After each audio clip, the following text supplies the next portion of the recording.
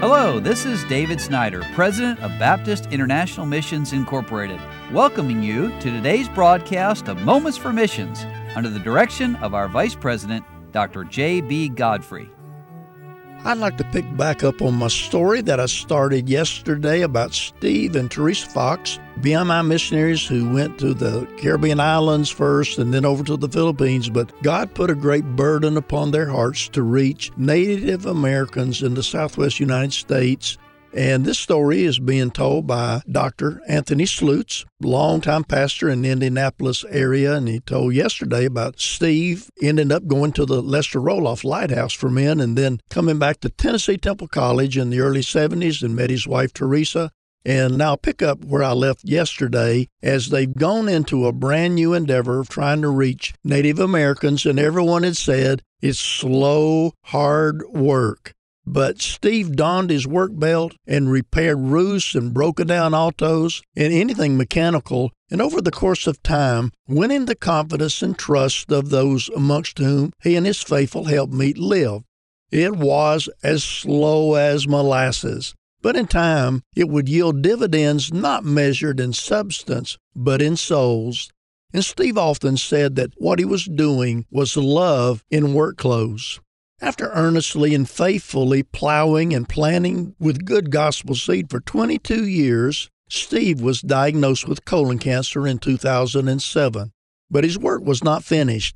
In fact, as he battled cancer and endured life-draining treatments for the next 8 years, Steve intensified his efforts, resulting in many people trusting Christ as Savior and enrolling as disciples in Bible courses that Steve would teach so that they would be grounded in truth. In a handwritten note he sent to his sending church in October of 2012, Steve wrote, "God has used this cancer to minister in so many ways. I don't even pray that God would heal us anymore. I just pray for His will in the whole situation. Some people don't understand that, but if God can be glorified, I'm cool with it." On June the 12th, 2015, Steve Fox, the once troubled teen who grew up in his dad's roller skating rink on the near south side of Indianapolis, graduated to glory. He and his steady helpmeet of 42 years had faithfully labored through the ups and downs, dreams and disappointments, victories and defeats, thick and thin, for better or for worse, in sickness and in health, never forgetting that initial question that they answered positively before God, if we don't go, who will?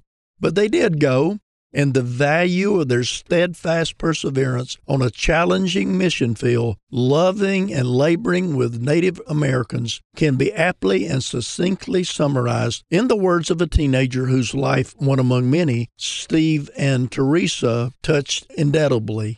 Pastor and Mrs. Fox have played an enormous role in my spiritual growth, and in the words of another one who said, "I am honored to have learned and served under the Christian teaching of Pastor and Mrs. Fox.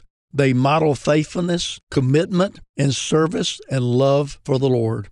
We can only thank God as Steve, now with his Savior, and Teresa would want us to do, that the Holy Spirit hunted, hounded, and hauled into the good ship Grace a troubled youth who was guided and guarded by his skillful hand to the lighthouse in Corpus Christi, and then on to Tennessee Temple College, and that the same Holy Spirit took a young lady from Prosperity, West Virginia, who marveled at the thought that God would do anything through her, to a place where their paths would merge one day, and that God could use them in so many different ways.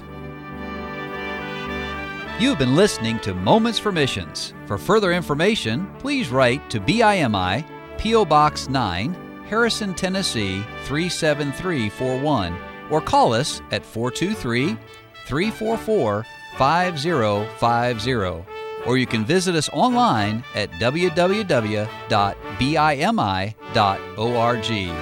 Until next time, may the Lord richly bless you.